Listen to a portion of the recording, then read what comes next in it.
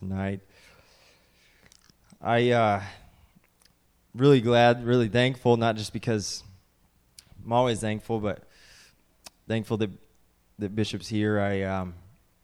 Some of the things that I'm feeling, I wasn't too sure about, to be honest, about sharing them even without Elder here. I won't try to explain that, but so I'm just glad, Bishop, that you're here. If you have your Bibles, look quickly at Jeremiah chapter 17.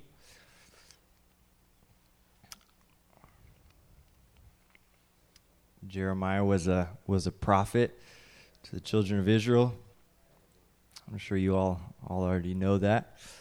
But Jeremiah chapter 17 and verse 7 says this. It says, "Blessed is the man that trusteth in the Lord, and whose hope the Lord is." Amen. I've found that to be true in my life. I am blessed every day that I trust in the Lord and don't lean on my own understanding. And I have a hope, I have a peace in Him. Verse 8 says, "For this is speaking of the man that trusts in the Lord, the woman who trusts in the Lord, he shall be as a tree planted by the waters, and that spreadeth out her roots by the river, and shall not see when heat cometh, but her leaf shall be green, and shall not be careful in the year of drought, neither shall cease from yielding fruit."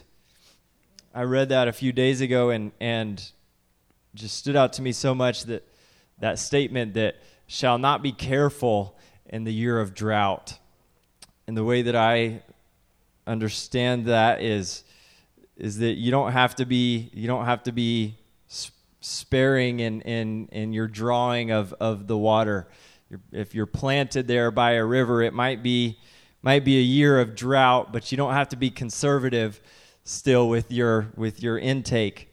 God will supply. He'll keep you yielding much fruit. But then verse 9 says that the heart is deceitful above all things, and desperately wicked. Who can know it? Who can know it?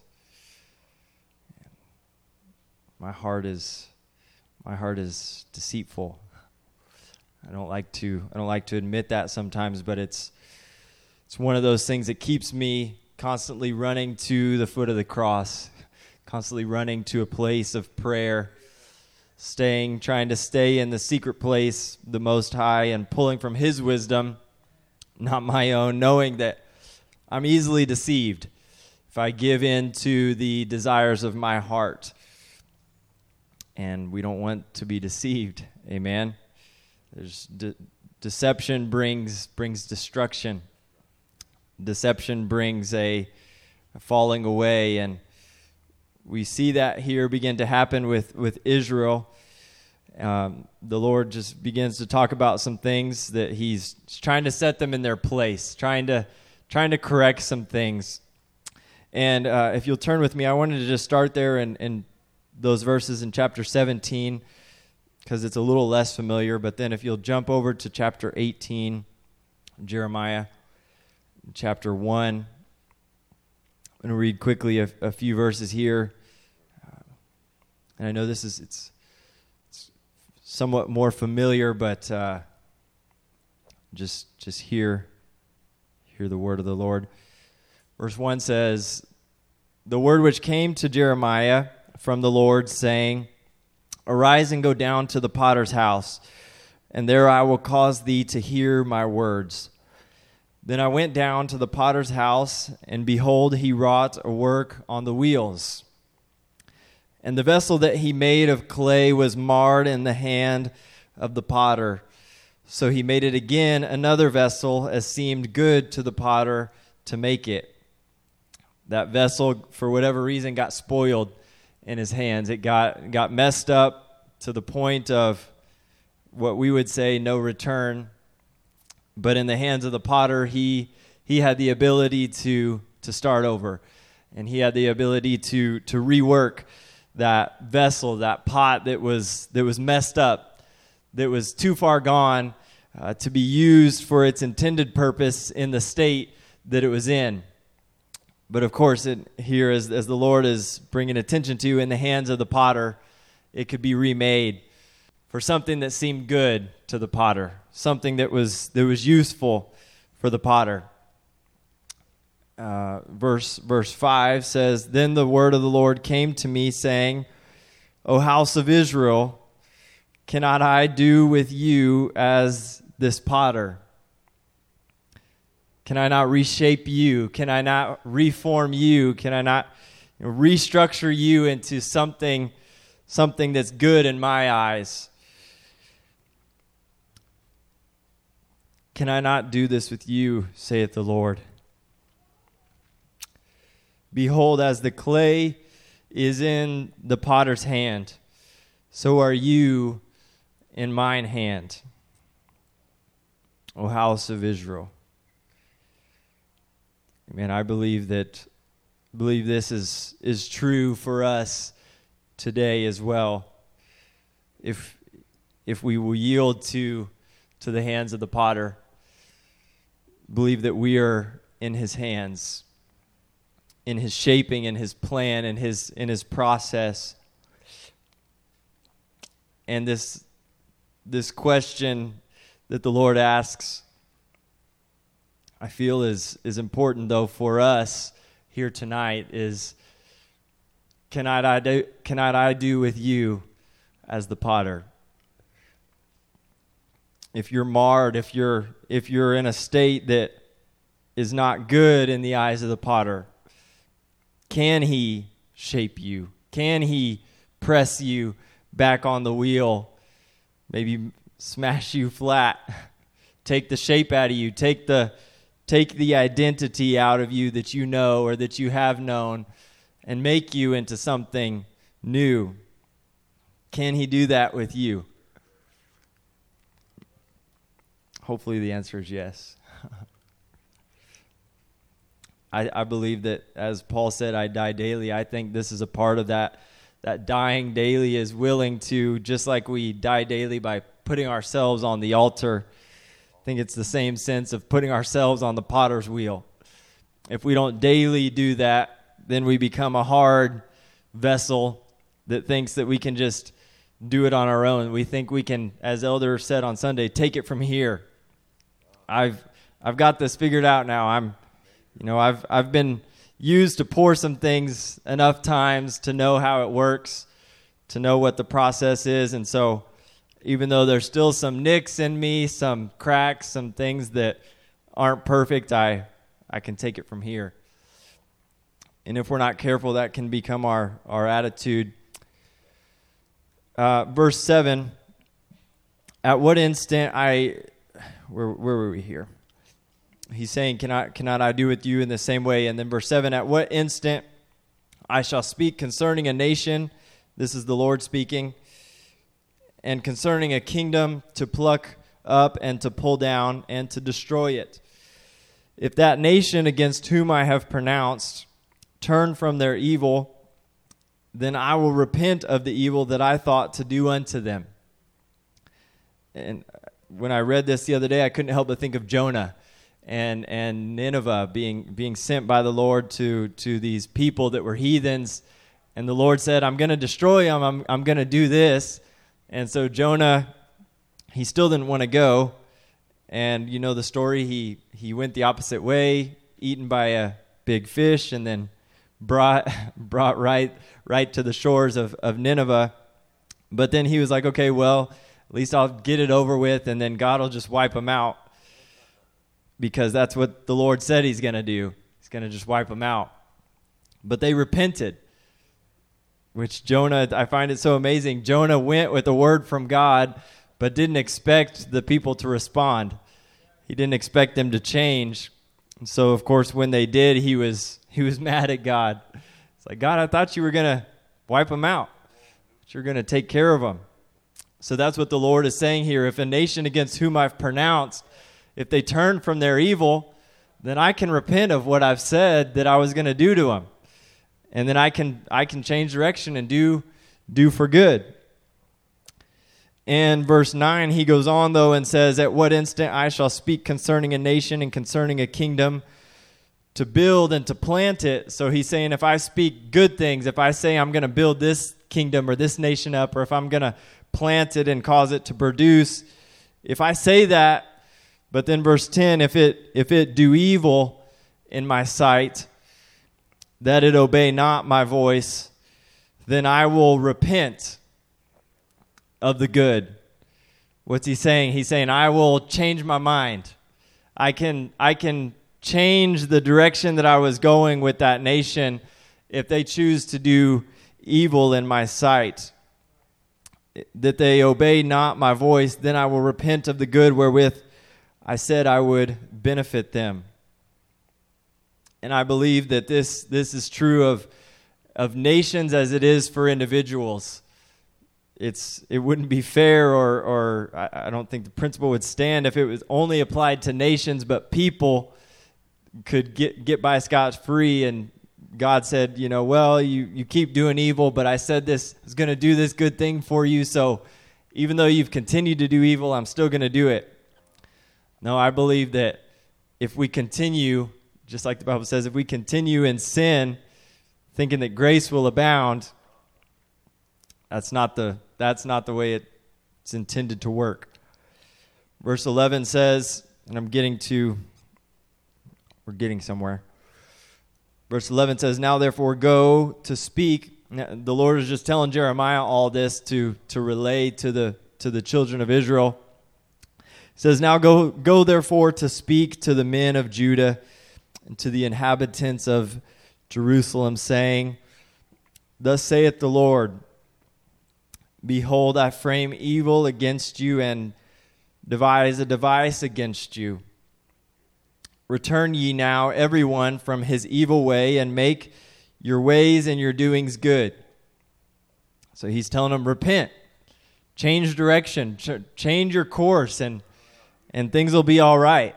If you just change your direction, if you just decide to humble yourselves by this word of the Lord and go the way that the Lord is speaking.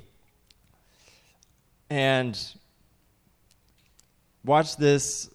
I'm so amazed. I've read this chapter so many times, and it's such a familiar passage, but I've never seen this response here of the children of Israel. Verse 12, "And they said, There is no hope. They said, But we will walk after our own devices." When I read this the other day, I almost couldn't believe it. I still can't really believe it.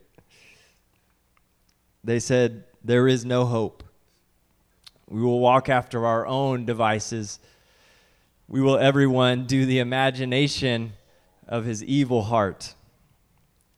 Remember, we read in chapter 17 that the heart is deceitful and wicked. Who can know it? He told them that, and they know it. They know that it's evil. They know that it's wicked. They know that the devices are their own will. And I was reading this in a few other translations, and the NLT says it this way. The people replied, and they said, "Don't waste your breath. We will continue to live as we want. We will continue to live as we want to, stubbornly following our own evil desires." So this is what the Lord said. Has anyone ever heard of such a thing? It even shocked the Lord. He was like, has anyone heard such a thing? Even among the pagan nations? There was no precedent for this kind of response from the people that I believe it even dumbfounded the Lord of, what do you mean? There's no hope.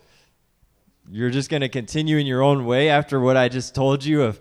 And we skipped a bunch, but the Lord also says some things that he's going to do to them. And somehow, some way, they got to a place of contentment doing their own thing. Contentment in doing the things that were pleasing to them. And what I find so amazing is if we kind of flip this perspective a little bit and think about Jeremiah as a prophet, as a preacher, so to speak, in that day. If I was Jeremiah, I think that would be the day I probably would retire. I'd probably, hang up the cloth, so to speak, and say, Lord, I think I'm done. If that's going to be their response, if I just received this word from you that was so clear about them being on the potter's wheel, and cannot I do with you in this same way as the potter did, and then that's their response, there is no hope. We're going to just do our own thing. And Jeremiah, he did have a little bit of a conversation with the Lord, which I'm going to read really quickly. In chapter 20, and he goes on, he gets more words from the Lord and talks about this vessel, this potter's vessel, that the Lord prophesies some more things to Israel and says, if you don't do this, you're going to be like this vessel that's going to be broken. It's going to be thrown down and be broken. And then this is Jeremiah's response to the Lord. He says, O Lord, thou hast deceived me. Actually, sorry, let's jump up a little bit. This is chapter 20, verse 1. Now, Pashur, not sure how to say that name, son of Emer, the priest in charge of the temple of the Lord, heard what Jeremiah was prophesying. So he arrested Jeremiah the prophet and had him whipped and put in stocks at Benjamin gate of the Lord's temple. So now he goes from not only not being listened to being beaten and to being thrown into prison in the stocks. And if he didn't give up and quit the preaching at the first response, I think at this point if I was Jeremiah, I would probably for sure throw in the towel. Like, Lord, there's no hope for these people. Now I'm going to take their advice and quit wasting my breath. And then Jeremiah, he begins to talk to the Lord later in that chapter, verse 7. He says, O Lord, thou hast deceived me, and I was deceived. Thou art stronger than I, and hast prevailed. I am in derision daily. Everyone mocketh me, for since I spake, I cried out. I cried violence and spoil, because of the word of the Lord was made a reproach unto me, and a derision daily. Then I said, so now watch Jeremiah, this is his thought process. He says, I will not make mention of him nor speak any more in his name. He's deciding my prophet days are over. The people aren't listening anyway. They're beating me.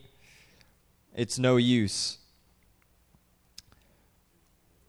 But then the Bible goes on to say, and Jeremiah goes on to say, but his word, or the words of the Lord, was in mine heart as a burning fire shut up in my bones. And I was weary with forbearing, and I could not stay. He thought that he could stop living in his God-given purpose of being a prophet because he wasn't seeing the results that he expected to see. And he'd been through, and there's so much that we skipped over about the people conspiring against him and saying we're going to try to frame him and all these things. You just have to go back and read it, chapter 18 and 19. All these things, and he finally decides, okay, I'm just going to not say anything. But then the pain of holding his words, the pain of not speaking, was greater apparently than the pain of even being beaten and thrown in prison, because he said it's like a fire shut up in my bones, and I can't not speak. I can't not speak to these people. Regardless of their response, I have a responsibility of the Lord to open my mouth, to let some words out to a people that might have a hardness of heart, that might have decided they're going to continue in their own way and do their own thing. But that fire that was shut up in his bones was greater than the opposition of the people. It was greater than the lack of response of the people.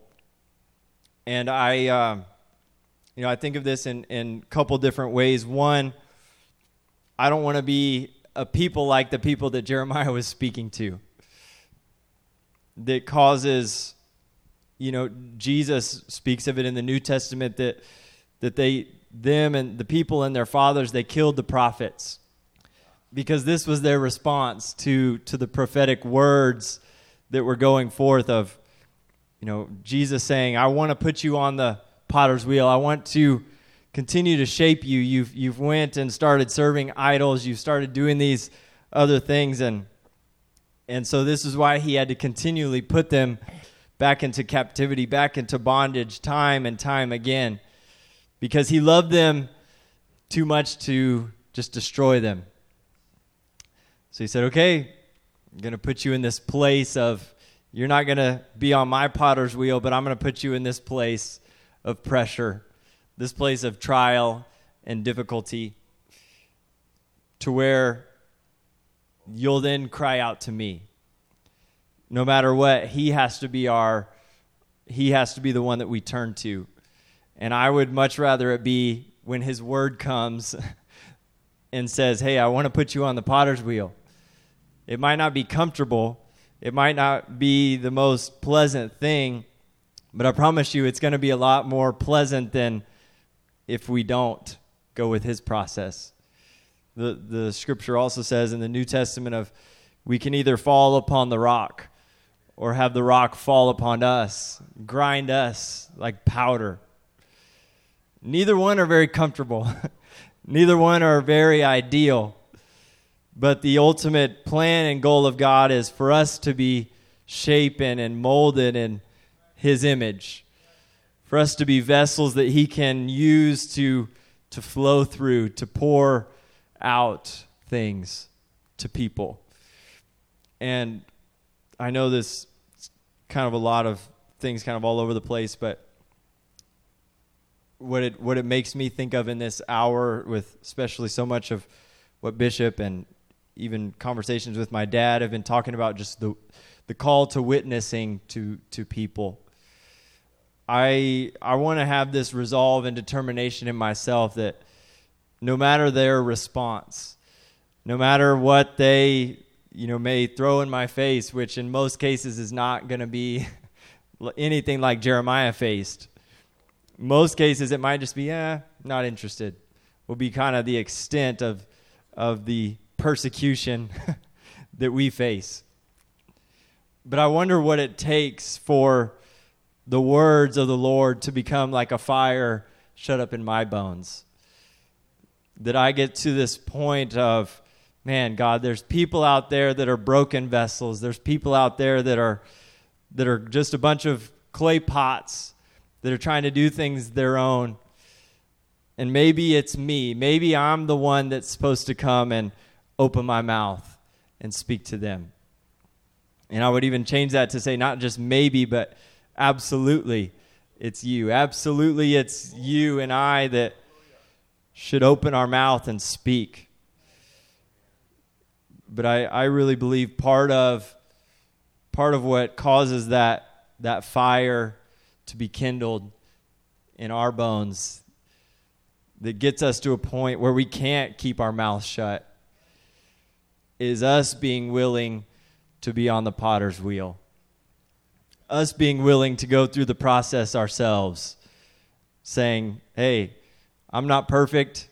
I don't have this all figured out, but this is what God's doing in my life. This is the things that I've been brought through, been brought out of, whatever it may be. I'm not who I used to be. I'm still a vessel that's in progress, that's on his wheel, but there's some things that I can share with you that I think would maybe benefit your life, that would change the trajectory of your life. Man, I want to do whatever it takes to get that fire from the altar in my mouth, in my bones, in my heart, so that I can't keep my mouth shut. So I can't see people that are lost and not speak. Amen. Bishop?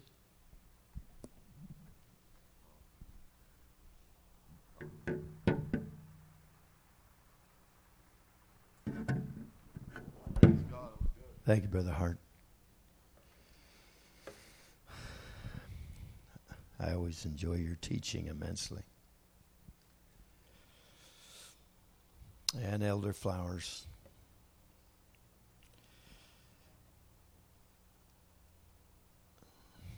John chapter 12 at verse 24.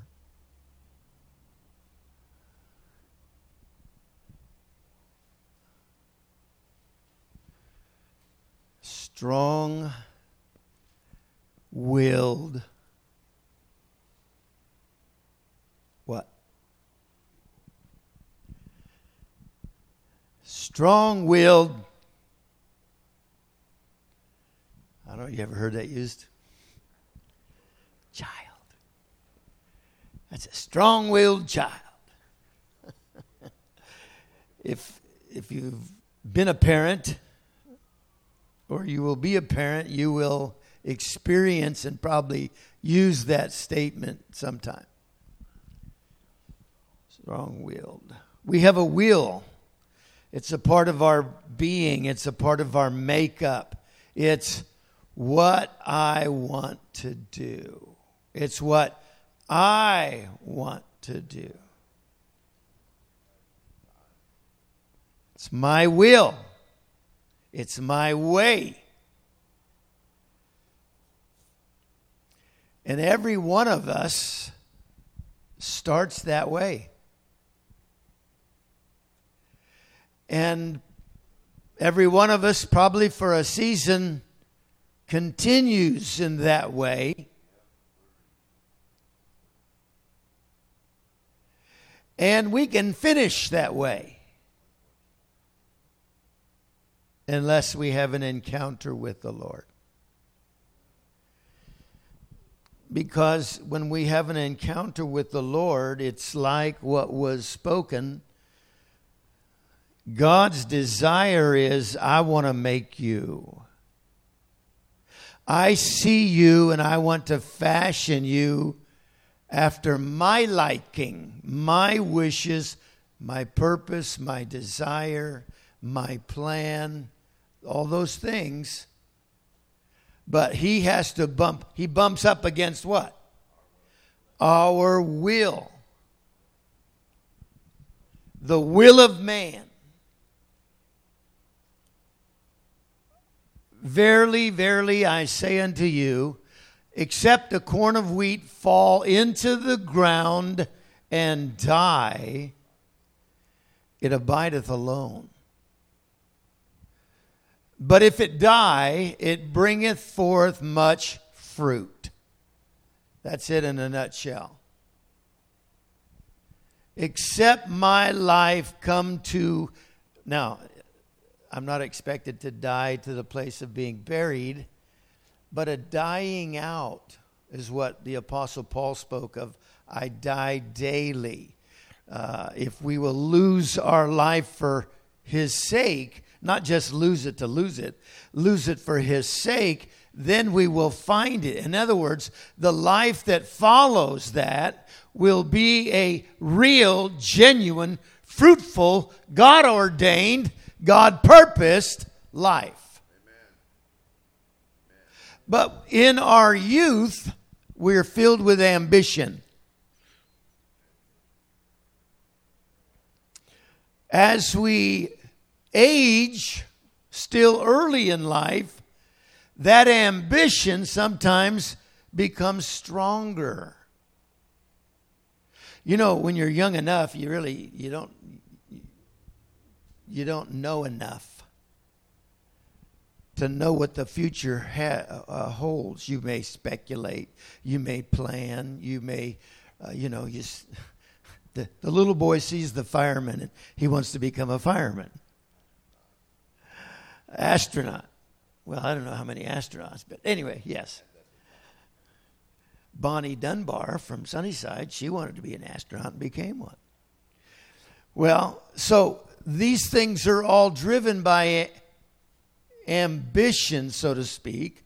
Ambition is not an unhealthy thing, but when it comes into an encounter with God, it is good when my ambition transitions.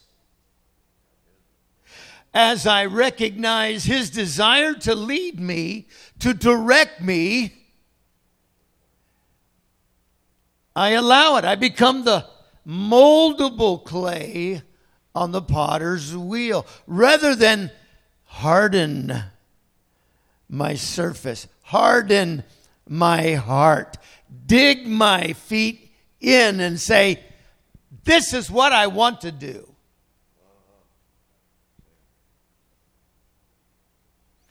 I remember youth long enough ago that I didn't know what I wanted to do. People would ask you, what do you want to do when you grow up? I don't know. I'm only 8. How can I know? And then when you were 12, you're approaching, not manhood, you're approaching 13. But what do you want to do? What do you want to be? What do you, still, I think I was probably in my early 20s when I even thought I had an indicator. And then because of the path of life and jobs, anybody know the Knoll Canning or the Knoll Corporation here in town? Knoll Corporation owns Pepsi-Cola. They have 3 or 4 Pepsi-Cola franchises. At one time, they had 3 television stations. They had Knoll Foods. They had Knoll Computers. They had 19 companies in a corporation. And I worked for one of them because they bought a company that I worked for. And because they begin to place me in situations, they said, hey, you're good at this. Why don't you go consider doing this? And so they gave me a car and a credit card, and off I went. And, so now I'm, traveling the world, first class on Alaska Airlines in a new Ford Tempo. Anybody remember that car? Don't ever buy one. It was a 4-cylinder motor in a heavy little car. And so anyhow, I remember trying to feel my way. Where's this heading me? Because I started learning things because of my job and all of my travel. And eventually I started several businesses. And I thought this, was my trajectory. But in that process, early in that process, I'd received the Holy Ghost. Was baptized in Jesus' name. I was faithfully attending a church for 14 years before there was ever any discussion about ministry involvement or really surrendering my life. I heard all these scriptures. Lose your life for His sake, then you'll find it. Except the corn of wheat fall to the ground and die. And you hear them and you agree with them, but practical application, what do you mean give up? What do you mean die? What do you mean surrender? I'm fighting for everything I got. And if I don't fight, I won't win. That's the way of the world. It is the way of the world. I remember I'm talking about me. I'm talking to you. Okay? You listen for the voice of the Lord in what you're receiving for you. I came to a juncture in my life where I was watching the other employees leave. The other sales reps, the manufacturer's reps, they were leaving because they were butting their head up against the will of the boss. And I was hearing things like this and thought, well, I'm not going to contend. And so in that process, the Lord dealt with me about it. He actually told me one time, you need to submit yourself to your boss. He said, I'll turn the company around, but you submit yourself to your boss. And that was a 2-year process of really understanding what he was expecting of me. And in the end, it was, I'm expecting you to become nothing here, but serve him, be his eyes and his ears in the marketplace. Forget about your own ambition. Now, the Lord never just came out and said that, but that was the story through the process of time. If you'll stop striving for what you want, I'll show you what I want. And I'll open the doors, and I will lead the way. Now, that all sounds great. That sounds like a great idea. But living it is a little bit more difficult. Nonetheless, it's absolutely the truth. You have to live long enough to realize how true it is. You see it in the examples of other lives, and you get to live it for yourself. See, you have to be brought to the place where you have something to be able to give it up. When you feel like you don't have nothing, well, that's nothing. I can do that because I don't have nothing. But when you have something, you fill in the blanks what something is, and you realize that God is leading you down a road. He wants you to surrender your life to him, not just in service, but surrender your life to him because he has an end game. We talk about people in the waiting. We talk about souls in the waiting. Brother Hart mentioned soul winning or witnessing to people. My recent engagements and involvements has a lot of this going on every day. And what I have realized that in the process, there's something I have to push through every single time. It's disqualifying an individual by what I see with my eye, by what I see, by what I hear come out of their mouth. Oh, they're not going to be interested. That's disqualifying them. I picked up a Kenyan lady a week ago. I don't know why. I don't know what it was about, her presentation or anything about it, but I thought, I was tired, and I thought, I don't know. I don't know if I'm going to give her a card. I don't know if I'm going to open a conversation. I just don't know. 3/4 way to where she was going, I finally pressed through that. And I was shocked at the response and the dialogue that took place only a matter of minutes. Sunday, she was in church. She wept, she prayed, she praised God all the way through the service.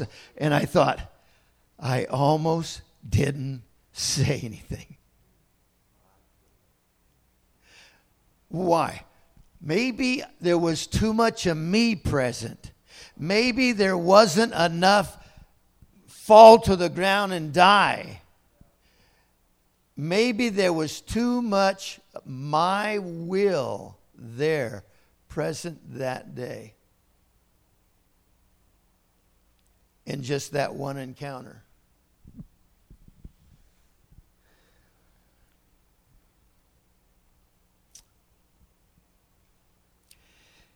it would be great if we could kind of just prove these things out like, real quick. In a couple of months. I'll go through it. Show me. And let's get to the other side of this and let's get it over with. Well, maybe it's that way for some. I don't know. But this is why we need to keep hearing the teaching. This is why we need to keep hearing the preaching and the exhortation. Amen. To come to an end, to give up, to surrender, to lose.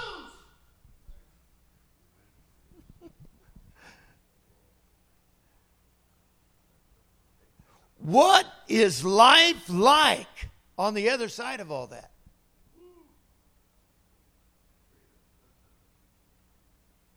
Well, you don't know until you get there. And then get there again. And then it's not a one-time deal. It's a process of our lives surrendering again, dying daily, Paul said. Dying daily, Paul said. Not my will, but thine be done. Not thy will, but not thine be done. Now, I can have a plan. I can have a projection of where I'm headed.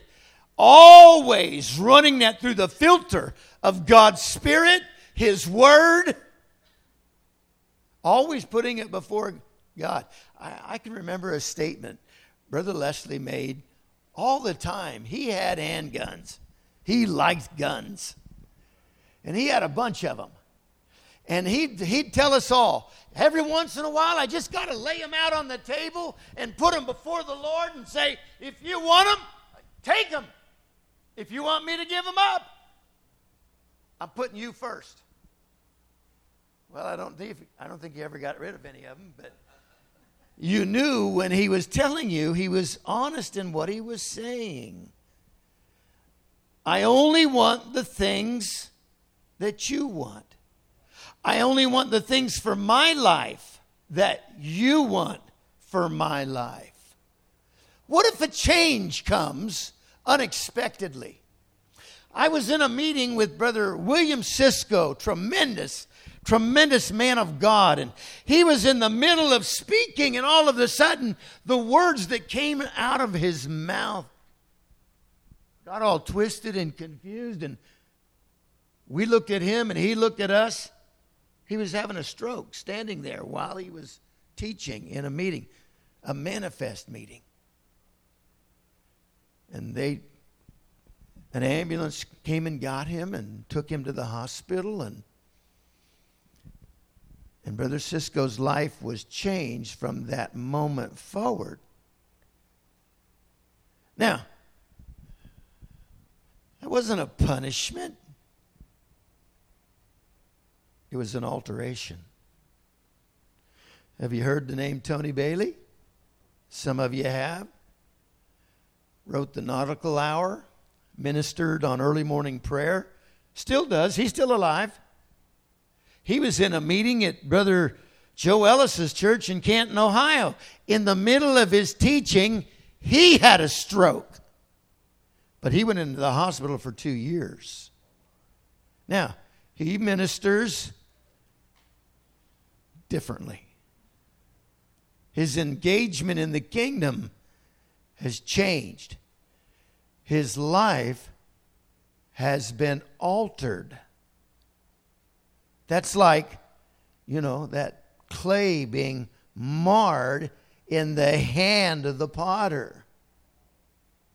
God used him greatly all those years leading up to that moment. But the way God wanted to use him from that moment forward, it changed. And he had to change with it. He had to take the journey.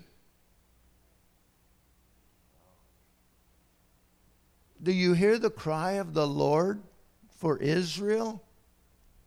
Why won't you let me do with you what I want to do with you? Like the clay in the hand of the potter.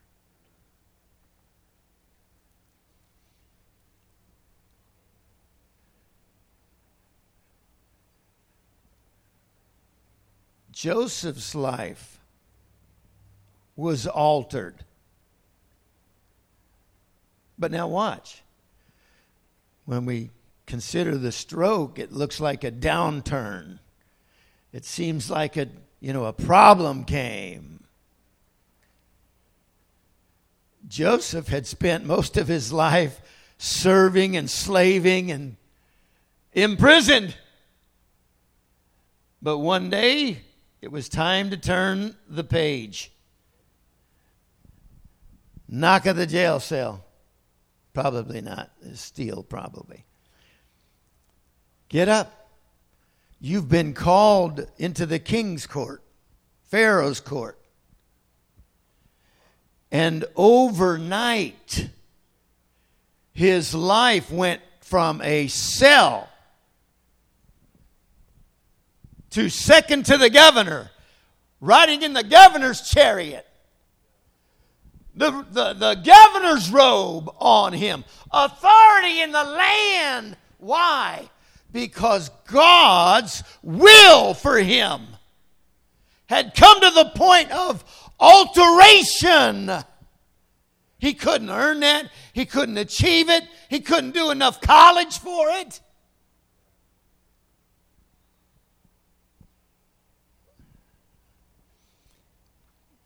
You're going to be educated. Just maybe not the way you think. You will become educated, believe me.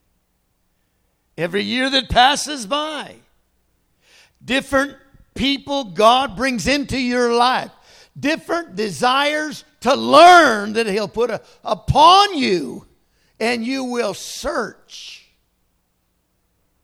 I don't know where this fits, but it fits somewhere. We had a college recruiter come through the church years ago. Man, he did a good presentation. So we went out to eat afterwards, and I said to Brother Leston,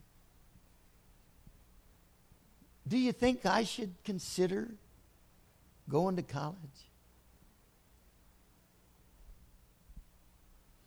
I was accepted at 2 colleges, secular colleges. And my dad said he'd pay the bill, and I said, I ain't going back to school. I'm not a student. Not at that time in my life. Did not want to pursue upper education. And so now I have this situation presented, and I questioned. The answer was so interesting to me. He said, no.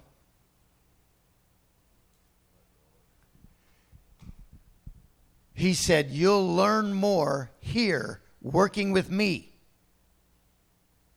And the things that I see for you in your life and where God intends to take you, you would be better off here. Oh, okay, I'll accept that answer. And did. I don't, what's the word? Help me. Any college graduates here? I don't resent the direction, the answer. I in the least. Now that I've lived out these years, my education was of a different sort. And then through the years, God put me in place with individuals that He wanted impacting my life and ministry because of my involvement in the kingdom and the church.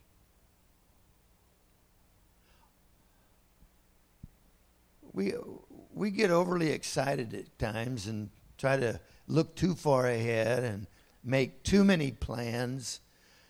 Like, he don't know where I'm at. He's lost track of me somehow. He hasn't lost track of anybody. He knew you before you were formed in your mother's womb. And so when a life is surrendered to Him, we do that ongoing. We do that daily. Not my will, thine be done. I'm searching this now. I'm researching this now. But Lord, I'm putting it before you, and I want your will.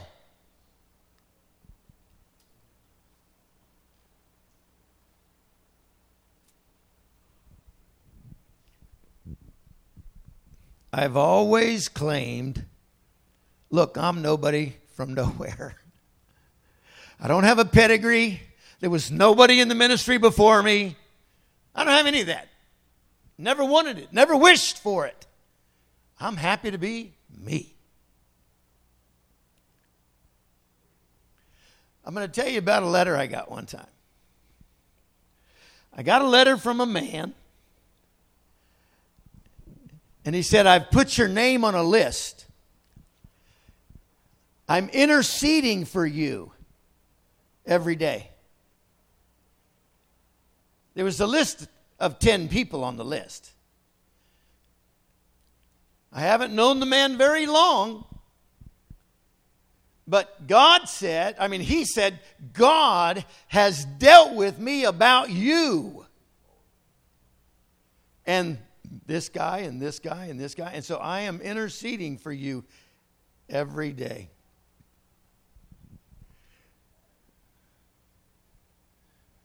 He was the vice president of J.C. Penney's Corporation. And I'm thinking, what is all this? I didn't ask for that. Here's what I'm telling you. God sees ahead. And He knows. And He brings in the variables that you'll never be able to put ducks in a row enough to make a plan for where you think He wants you to go. You can't do it. He will do it. When you become that corn of wheat that falls to the ground and dies and says, I surrender. I'm going to surrender up my will because I want your will. You understand it? You don't just die. You don't become a non-person. You don't become empty and nothing.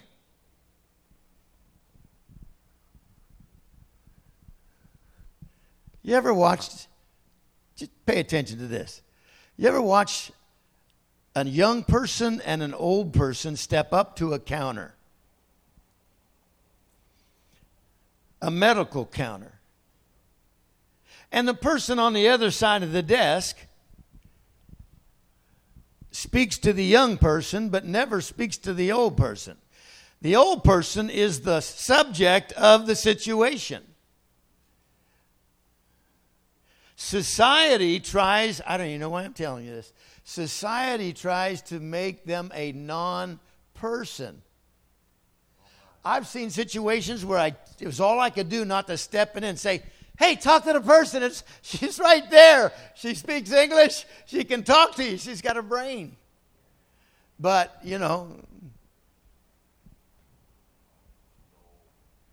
in God, we don't come to that place. Why do I feel like I'm trying to convince you of something that was already shared in the Word of God? Do you believe this? It is absolutely the truth. Do you know that I have relations? I know people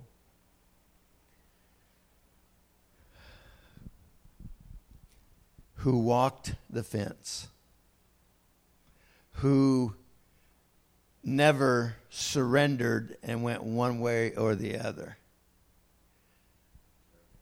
And I've watched their unfulfilled lives. Unfulfilled lives. Oh, they got money. Oh, they got properties. Oh, they got automobiles. Unfulfilled lives to this day because they never surrendered. They never surrendered. They never died out to their own way, their own will. It's the key. It is the absolute truth and the key.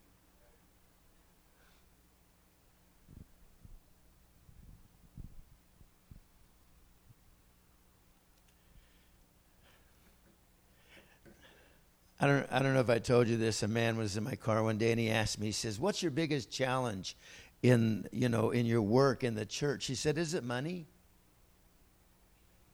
I said, "No, quite the contrary." I said, "My dad's got the cattle on 1,000 hills."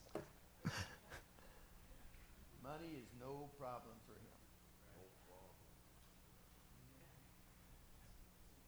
him. It put that guy right back in his seat. He expected the cry of the church, "We need more money." No. God can provide for anything. Anything. Anything. When you make him your source, you know how you make him your source? You acknowledge it with a tithe.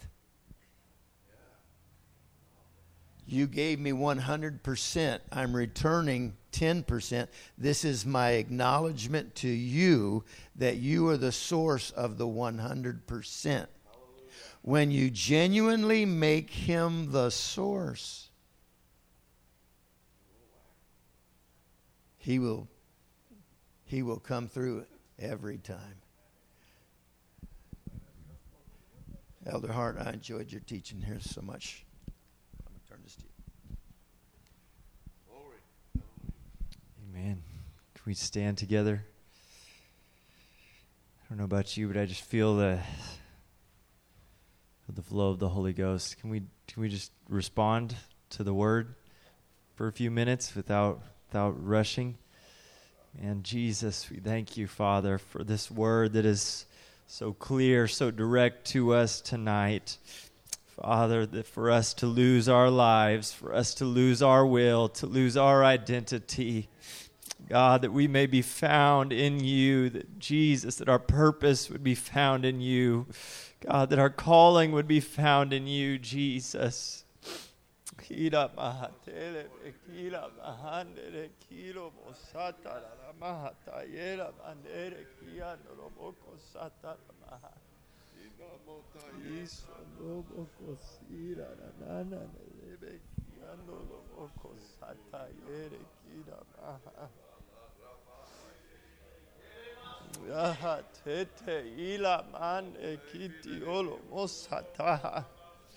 In the name of Jesus. Come on, why don't you just push through your flesh a little bit tonight?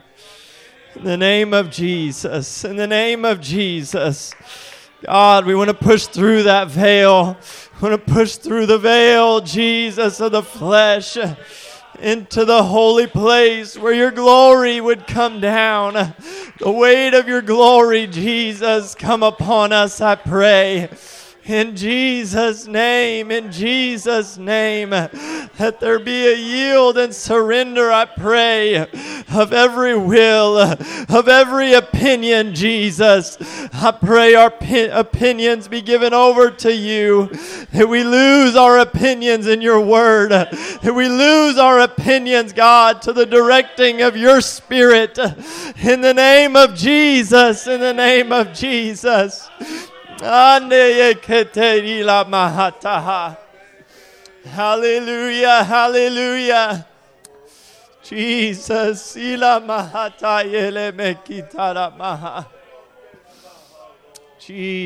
Jesus, we long for your will. Jesus, we long for your leading. Hallelujah, hallelujah, hallelujah.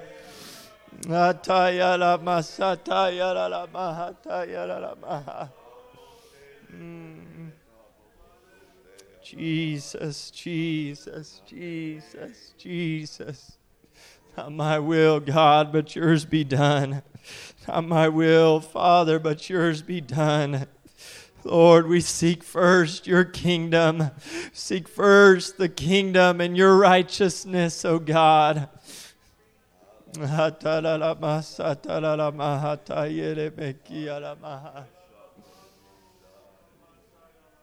the name of Jesus, in the name of Jesus, in the name of Jesus, in the name of Jesus. Thank you, Lord. Thank you, Lord. Thank you, Lord. I trust that you know that this is a word that we don't just pray through one time. It's been said multiple times tonight. It's an everyday thing. And I'm thankful for ministry like this and for the Word of God that reminds us of these things. It's easy to just get caught up in life and forget that it's His kingdom that's first. It's His will that comes first. Amen. I needed to hear this tonight. Amen. We just take this word throughout our lives. Amen. And apply it every day. Thank you all for being here. Remember, keep the youth in prayer this week. God's going to do great things there, I believe. And so keep them in prayer. Amen. We'll see you guys Saturday morning for prayer.